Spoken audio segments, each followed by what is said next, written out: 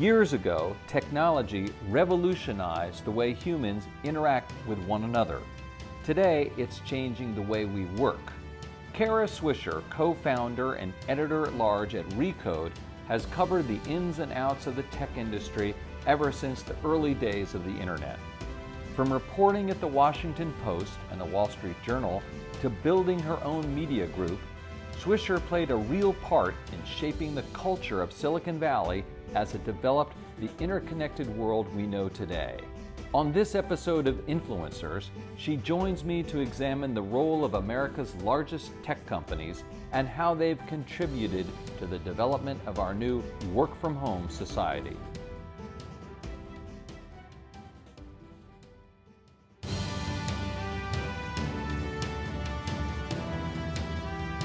Influencers with Andy Serwer is brought to you by Verizon.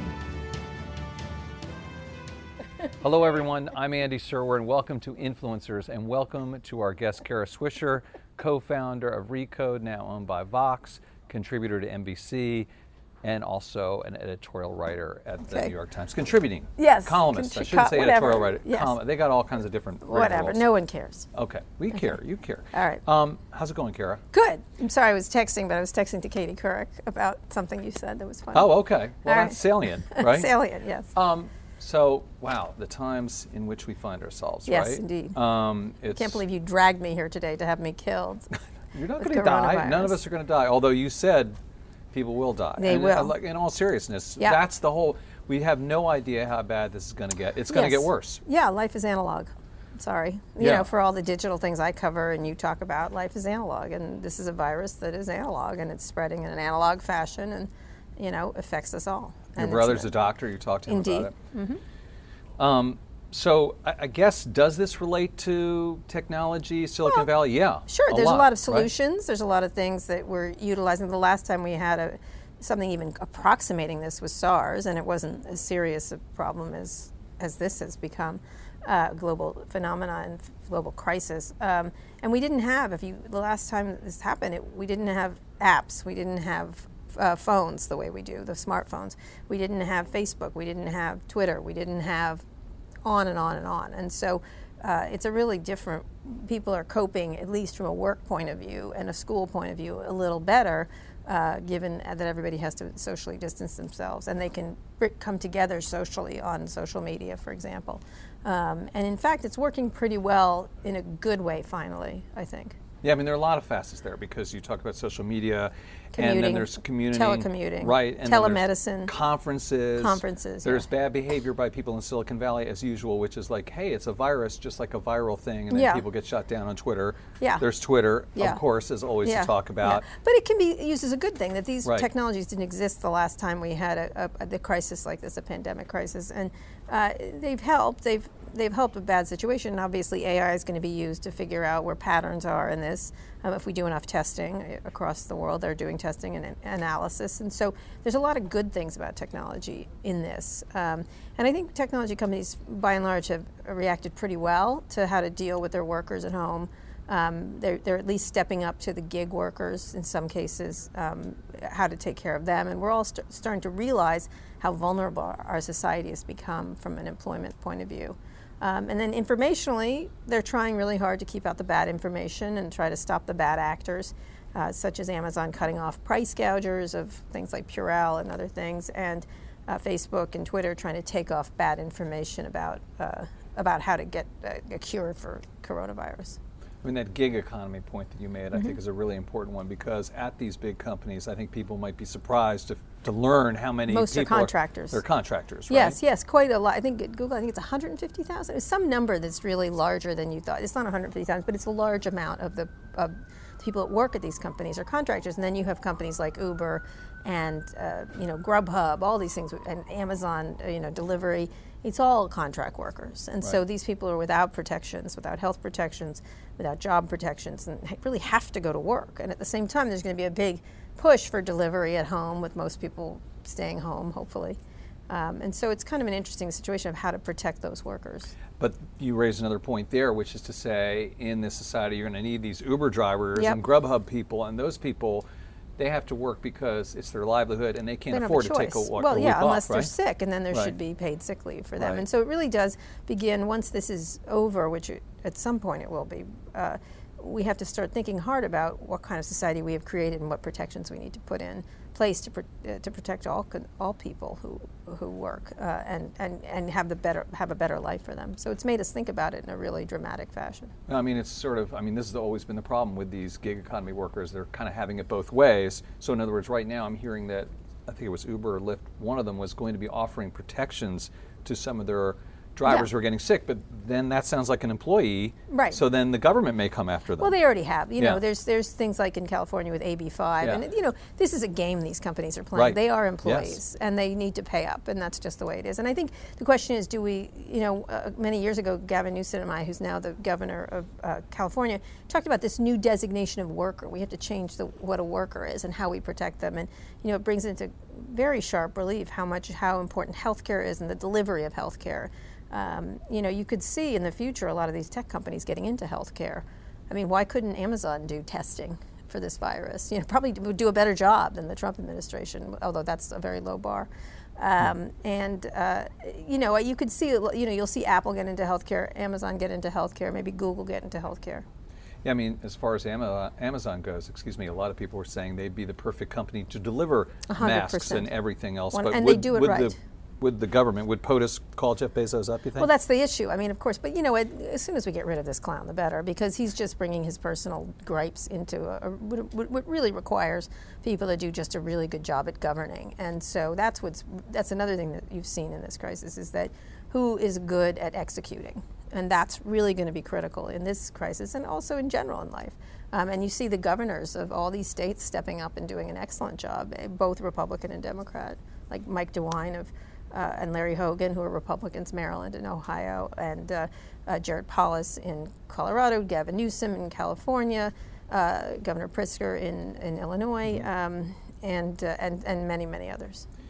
Let's talk about Google and this website that they supposedly have or don't have. What They do do you now. know about that? I'll tell you what I know. Okay. What Trump announced was false, was a falsehood.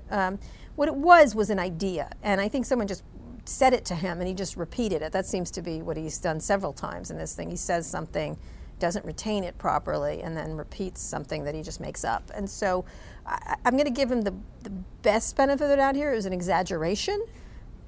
I think it was a lie, but he exaggerated a discussion that was going on between the White House and tech companies, which took place last week. And one of the ideas is this website. Makes sense. You would have a website, a matching website where you could find out where you could get tested, if we can get tested, by the way. That part hasn't been fixed yet either. But where you can get tested, your symptoms and this and that. And so Google had been a division, not of Google, of Alphabet. Alphabet owns Google. Yeah. Is another division at Alphabet is called Verily, and it's life sciences essentially. And it was working on a website for California, probably with the Newsom administration there. And it was going to do a very small test case in the Bay Area, and it was not ready. And so he conflated that with the fact that 1,700 Google engineers had agreed to volunteer for whatever efforts Google was making in this area. And so Google does that periodically during all the hurricanes, all kinds of things. I remember they moved very quickly. Same thing at Twitter when Haiti was under a hurricane watch. And so he conflated 1,700 workers working on a website that will be up very soon, not like websites of past. And I'm like, what is a website of a past? Well, you know what that was. What? Oh, he was referring to Obamacare. Oh, that. Oh, I see. Okay, Yeah, whatever. He's just it's just idiotic. Of course, listen, that was a debacle. Let's be clear, but this is a crisis. Right. And so, I think Google did a very nice thing by saying, or maybe they're trying to curry favor, by saying, we're going to do it, and they weren't going to do it. But their first reaction was essentially WTF. Like, essentially, Right. that's what that was their first, like, we're not making that. And then their second was like, we're making one with the federal government. Well, it reminds me a little bit of when Microsoft found out they won the JEDI contract. Oh. They didn't even have a press release made. Yeah, They're like, we won? They were shocked. That one's now in court, Right. obviously, Yeah. because, Yeah. again, it looks like the president put his thumb on the scale for that one. What is We'll see. That's going forward. Right. What is the mood like in Silicon Valley? I mean, a lot of people accuse that part of the world of being in la la land, and in in their own bubble. Do Right. they take this seriously now, you think? You know, I think it's interesting because for such a digital culture, it's very analog. You know, the buses, their campuses, they've got food and dry cleaning and haircuts. They live on those campuses in a lot of ways, and more than any other offices, the offices of Google or Facebook or Twitter, they're very populated because it's very comfortable to work there, and because they provide everything. You know, it's I call it assisted living for millennials. You know, any kind of thing they could have, they have. And so they're very used to going in and interacting together. And, you know, engineering is, even though it seems like a solo craft, it isn't. It's a group act, it's a team activity. And so they are used to gathering. And so now they're not. Now they're very good at not gathering too, because they can do remote work. They can use all these tools like Slack or Zoom or Hangouts, whatever, Teams for Microsoft. Yeah. There's all kinds of tools now to work remotely, and they certainly can work remotely. And I think the tech companies have moved really quickly to doing that, quicker than other companies, I think, probably, and probably easier because they have a population used to it. It's interesting though. I didn't consider the cultural thing, like who's going to wash my dog? Right. Because I'm just so used to. Who's going to wash my dog? I'm just so used to bringing it in, right? Yeah, right. That's some of those campuses are kind of ridiculous. Yeah. And so as a tech, where am I going to get my Tibetan food this Right, week? right. You know, they do. They have Tibetan food or whatever. as a tech columnist, how do you figure out what to write? Generally, but right now especially. Well, you can't write anything without typing coronavirus right now. I think it's really hard to, I mean, we can talk about antitrust issues right now, but there's not going to be any legislation, there's not going to be anything having to do with it investigating at the Justice Department, which was taking place. Like just last week, there were hearings where Yelp was involved and all kinds of others about antitrust issues. There's been ongoing investigations at the FTC around the size of tech companies.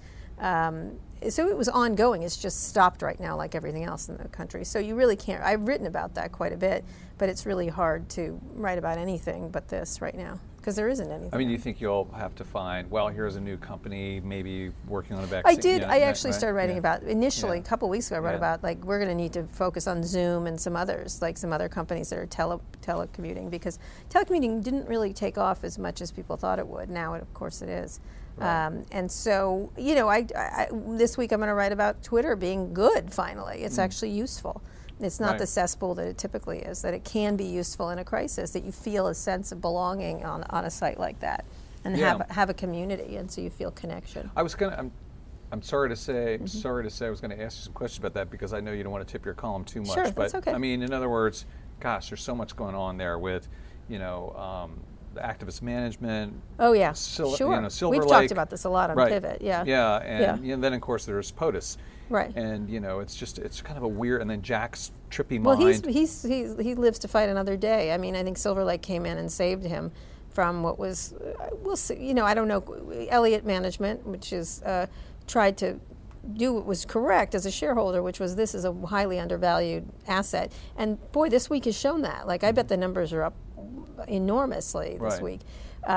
This is an undervalued asset that's been under revenue, under the stock price. It hasn't risen. Facebook has gone up whatever umpteenth times, and Right. Twitter has stayed, I don't know, 10% since he got there.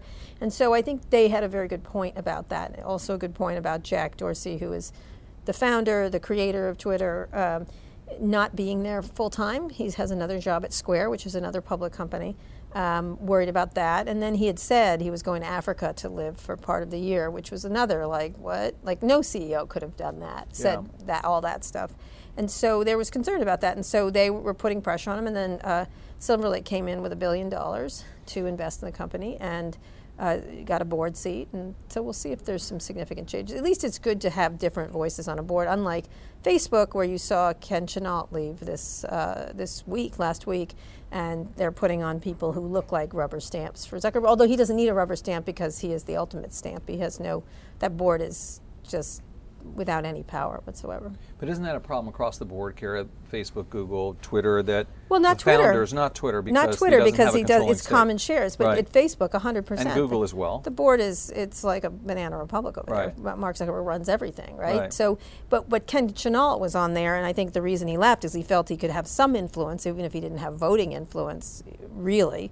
But he didn't. He couldn't. He was obviously frustrated, and he let it be known. Sources close to Ken Chenault said Obviously was dissatisfied with the way the political stuff was going, the decisions were being made, probably the influence of Peter Thiel on Mark, I would guess, because Facebook went with letting politicians lie. Now that's not going to look so good coming out of this, I'll tell you that. Yeah. So they may have to adjust that particular attitude that they have towards that. Now Twitter went full, we're not going to have lying political ads, but that's because they can't handle them. I mean, mostly it's like, ugh, no. Like, let's put it in a drawer and close the door and it go away. And that's a good decision for them because they were not handling it. And Google took the middle ground, which I thought was the best one, which is we're going to watch micro targeting. We're going to not let people lie. We're going to watch them very closely. That to me was the most responsible of the big platforms. And still they've got issues on YouTube and other places, but they're at least trying to be responsible. Well, let's talk about Facebook a little bit, Kara, because people like yourself, and I've written negative things, and God knows Roger McNamee's out there. Yeah. And yet, the stock remains. Right, and the advertisers remain as well, of course, right? There's nowhere else to go. Right, so what's going to... And after this, a lot of companies are going to go out of business after this. They're going to be left standing, the big, powerful companies who can wait it out with the money, and Facebook being one of them. Yeah, I mean, so is it impregnable, therefore? No, nothing's impregnable. Right. Look at, what are we, in the AOL building? I think it was. Yeah. Remember them? Yeah. They were great. Yeah. And I know they're still here, but they're not. Right. They were the dominant force. And I think, technology companies, the young eats their old, and eventually Facebook will not have the kind of power it has, but it is holding on to power because it's the only social media company of any size, really. I mean, there is Twitter and there is Snapchat.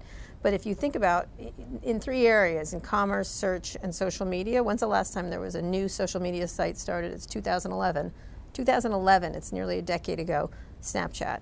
So search business. Which they tried to buy desperately. They did, and then now try to steal from and ruin. So that's nice. Yeah. And then there's, to me, that's the case against Facebook. That's the one the government should pursue, what happened to Snapchat.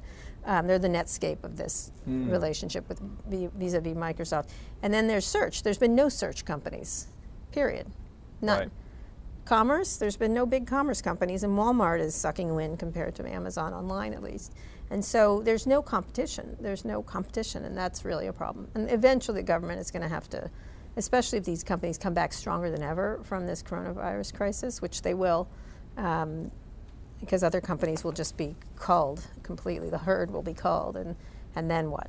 And they're going to need a new definition of antitrust, though, because they're working on that whole thing that it was only consumer harm, and you can't show that with lower and lower prices from Amazon. You have to show harm to the competitors. There's different kinds of consumers harm. Right. There's different kind of consumer harm. The lack of innovation is consumer harm, right. And I think that's really lack the issue. of choice. And some of the stuff the FTC is doing, including looking at the purchase of small companies, I think is critical in terms of how there's ways to take out talent, there's ways to take out competitors. It's called killer acquisition, that you kill whatever might be a risk to you. And so I think looking at the smaller ones instead of the larger ones will yield a great deal of insight into what's happening, which is what they're doing. They're buying up the competition. You've spent a lot of time, Kara, in both Washington, D.C. and Silicon Valley. I mean, you're one of the few people who I think goes both ways I there. do. Well, I saw this coming. Because I had covered the what do you mean Microsoft. by that? Well, I covered the Microsoft trial back at the Washington Post. So you could see these companies creating, you have Amazon. It owns the marketplace and it sells goods and it has the distribute. What? What right? And the distribution. Yeah, that reminds me of the railroads. Yeah. Owning the tracks, the tickets, the everything, the routes, everything. You have Google, which I happen to like the Alphabet CEO Sundar Pichai, but it's not Pichai. Sundar Pichai. Pichai. Yeah. They own all of search, and then they Right. make products that compete with the Yelps and everything else. Like, what's that? And then you have, over at Facebook, the only social media company of any size. There's no VC that's investing in social media. They will say it to you outright. Right. I mean, you couldn't. But so these two places on the map. Well, I'm just saying the Silicon Valley versus Washington is what I meant. They don't get each other. I mean, what? They need to get each other this week. Certainly, there needs to be cooperation between the federal and state and local governments and these big companies, which are operating as quasi countries of their own, right? Or powers of their own. Denmark has an ambassadcer. Really? Oh, that's right. To Silicon Valley. Silicon Valley, they do. So, they have to get along on some levels, and at the same, and in other, especially around defense, around security, around cybersecurity. But at the same time, there have to be laws in place on these internet companies, of which there aren't any. Just keep that in mind. Yep. The banks have law. You've covered banking. Didn't you cover for Sure. a long time? Yeah. Banking. You've got laws Well, for Walmart has chemical more companies. laws that govern it Walmart, versus Amazon. all of them do. Right. The only industry that does not have any regulation is the internet industry. Right. None. Yeah. In fact, the regulation that does exist advantages them, which is Section 230 Yes. of the Communications Decency Act. It's an advantage to them to have that law in place. Right, because they're not media companies; they're platforms, Whatever. and they're not liable to say Whatever. lawsuits, They're not. all whatever, kinds of litigation. Whatever. That's what it Right. was meant as a good Yeah. reason when it was started, and now Right. it doesn't work for us. Right. But it depends. But taking it away is also not an answer, and so it's really complicated. And I think, again, once our legislators have time to think Yeah. about things, they could perhaps focus on this. But some of the problems with that are the fact that, say, Ted Cruz thinks they're stifling conservative voices, whereas Yeah. David Cicilline thinks they're meddling, they're allowing Russians to meddle in elections. Yeah. Maybe they both have a point, but they David definitely Cicilline- don't agree. David Cicilline is correct. The Right. Russians Well, did meddle in elections. that is and true. Every intelligence Right. agency has said that. This is ridiculous that we're even Right. arguing about this. Of Yes. course, the Russians meddled. Right. And the Russians were customers of these Yes. platforms. They didn't hack. They do hack, and Right. they did hack. Right. But they were also customers. Right. And so that's one thing.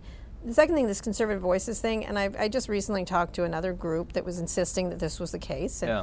you know, at some days I think, well, maybe they violate these rules more, and that's Yeah. why they're getting flagged more. And at the same time, they should be able to say what they want, and they've gotten broad advantage on these platforms, actually conservative voices. And so when Ted Cruz says things like that, it's nonsense. It's really just nonsense. If Well, that's he's trying the to case, keep pushing the envelope so Well, he you is, wouldn't but, dare stifle a conservative voice, right? Right, exactly. But the issue is, when do these people ever shut up? Never online, right? Right. They let Alex Jones stay on those platforms long after he Right. and he's still on there selling coronavirus Right. toothpaste or something Yeah. like that. Yeah. This guy should be jailed, like at this point, because Right. of the damage he's causing the populace.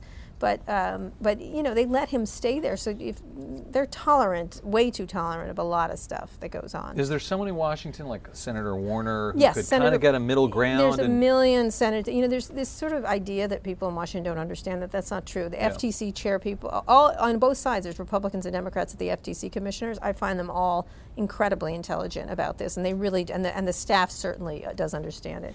A lot of people at the Justice Department really do understand what needs to be done. It's just a long, arduous process. And then in Congress, there's plenty of people. There's, you know, Susan DelBene from Washington. There's Mark Warner. Amy Klobuchar has got Right. some amazing bills Yeah. in place. Senator Wyden, Senator Cantwell, Senator. There's a whole. Right. Senator Bennett is particularly good on this stuff. There's plenty of people who know what to do and are very well versed and aren't in the thaw of the tech companies as some are. Right. Just a question about Twitter. So you're on there a lot. So is POTUS. Do you ever respond to that? I mean, On their lot. What do you mean?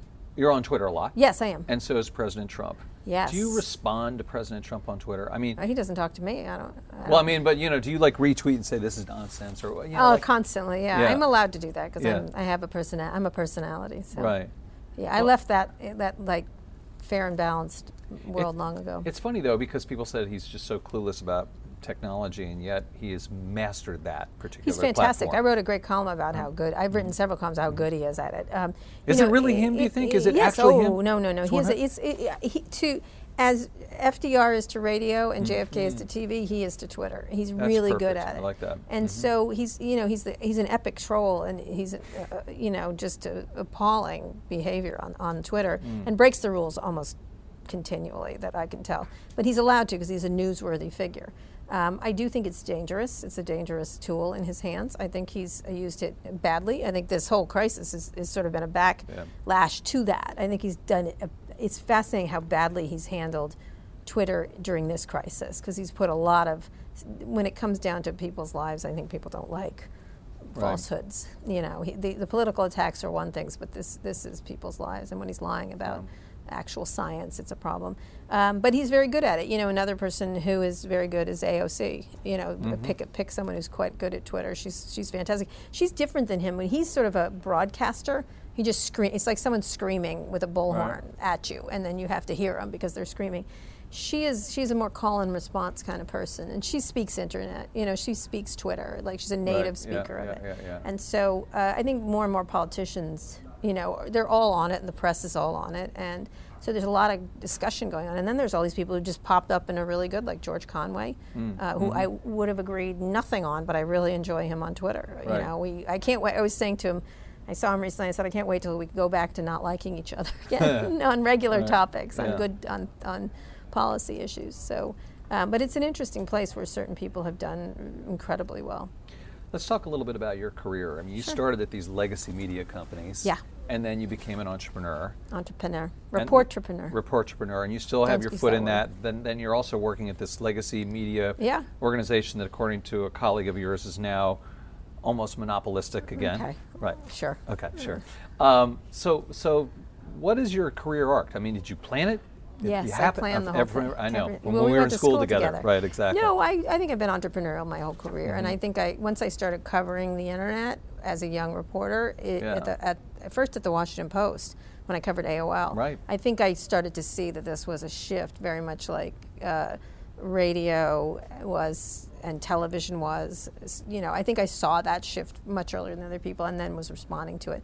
And so I'm very hyper aware of the shifts in it, and I know before they're coming than most people.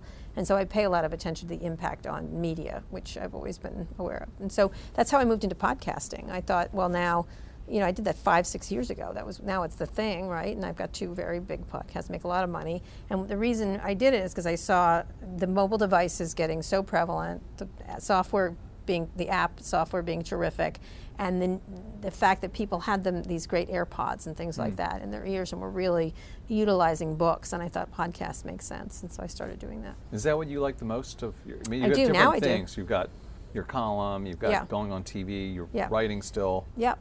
What podcast the thing? Yeah, right now, but I have other things that I'm interested in. Yeah, I think podcasts are amazing. I think they're really fun, and you have real fan base. It's a really interesting business because we make a lot of money at it. We happen to. Not everybody does, but we do. We have very high CPMs, which are cost per thousand, and it's very low cost to make them. We have a very lean staff making them, and people love fans. The fans are crazy. Like the fans I have from the podcast, both Recode, Decode, and Pivot, are crazy fans. They love you and they talk to you and they want. It's not this week. I'm not going to do selfies, but it's a really interesting dynamic. The relationship you have, and you can also do really. We really bet heavily on substantive conversations, and so you know there was a lot of. I felt there was a lot of twitchiness going on in regular media, and so I thought I can talk an hour, like I do at the Code Conference, except I can do hundreds of people versus 16 top executives. You can meet people like Shoshana Zuboff. We had her on early. Yeah. She does surveillance capitalism. Yeah. I think we were among the first people that had her on. Or Stacey Abrams. I remember hearing about her early on when she was working in Georgia as one of the top legislators there, and I had her on early before anyone heard about it. So you could really find, you know, or Kirsten Green, who runs Forerunner, which does all this VC investment, or you can go to big names like Elon Musk or Mark Zuckerberg. We did a very famous podcast where he messed up quite substantively. Right. But it's a conversation, and so it gives people a chance either to show their true colors or really show colors that aren't so attractive. Right. You know, I refer to that Ben Smith column. Yeah. And I think it is an interesting point he made that everyone thought that the internet was going to diffuse media, and it did in a way, and now it is becoming reaggregated perhaps.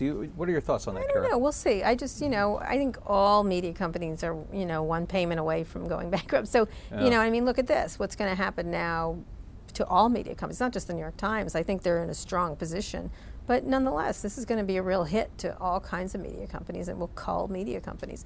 And certainly the strongest will survive. And by the way, the New York Times and the Washington Post have been doing amazing work on coronavirus. I have to say, it's go-to stuff.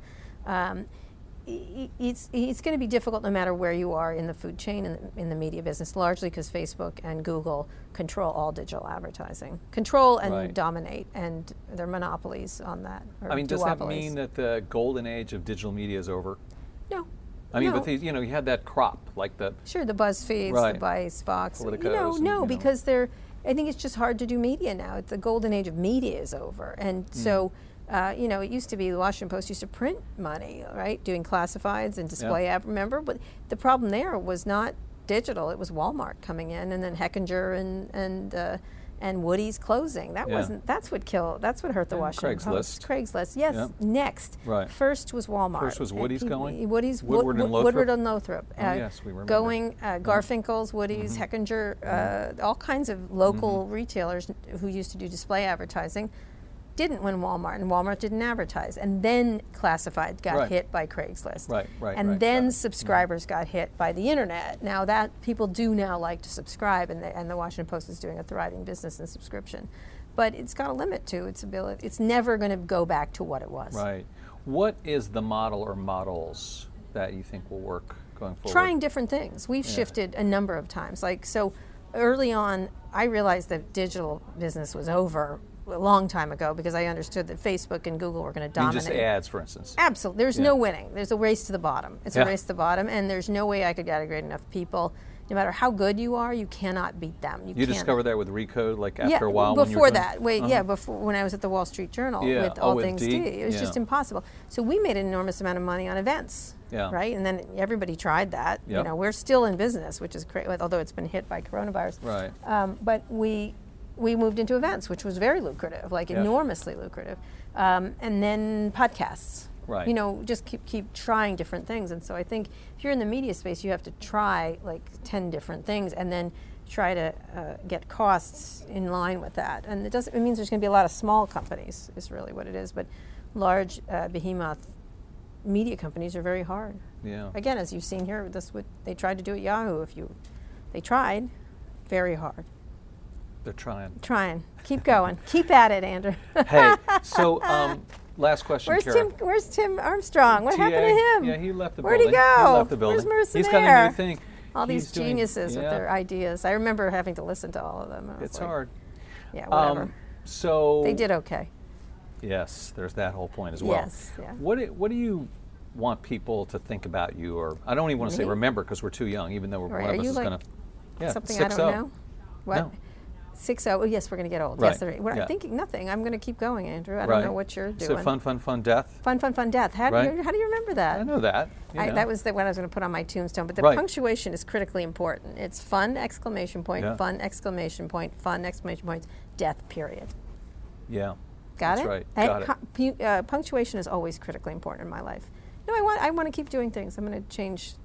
I'll do things that will surprise people and shift. And I think that's critical if you're going to be a journalist. You have to remain forever curious, including about your own business models and stuff like that. Most journalists aren't. They are now, but they weren't for a long time. Yeah, no, that's true. All right, Kara Swisher, co-founder of Recode, New York Times, NBC. Everything. I'm a polymath. What do they call it? You're a polymath. Yeah. Anyway, thanks for joining us. All right, thanks a lot. You've been watching Influencers. I'm Andy Serwer. We'll see you next time.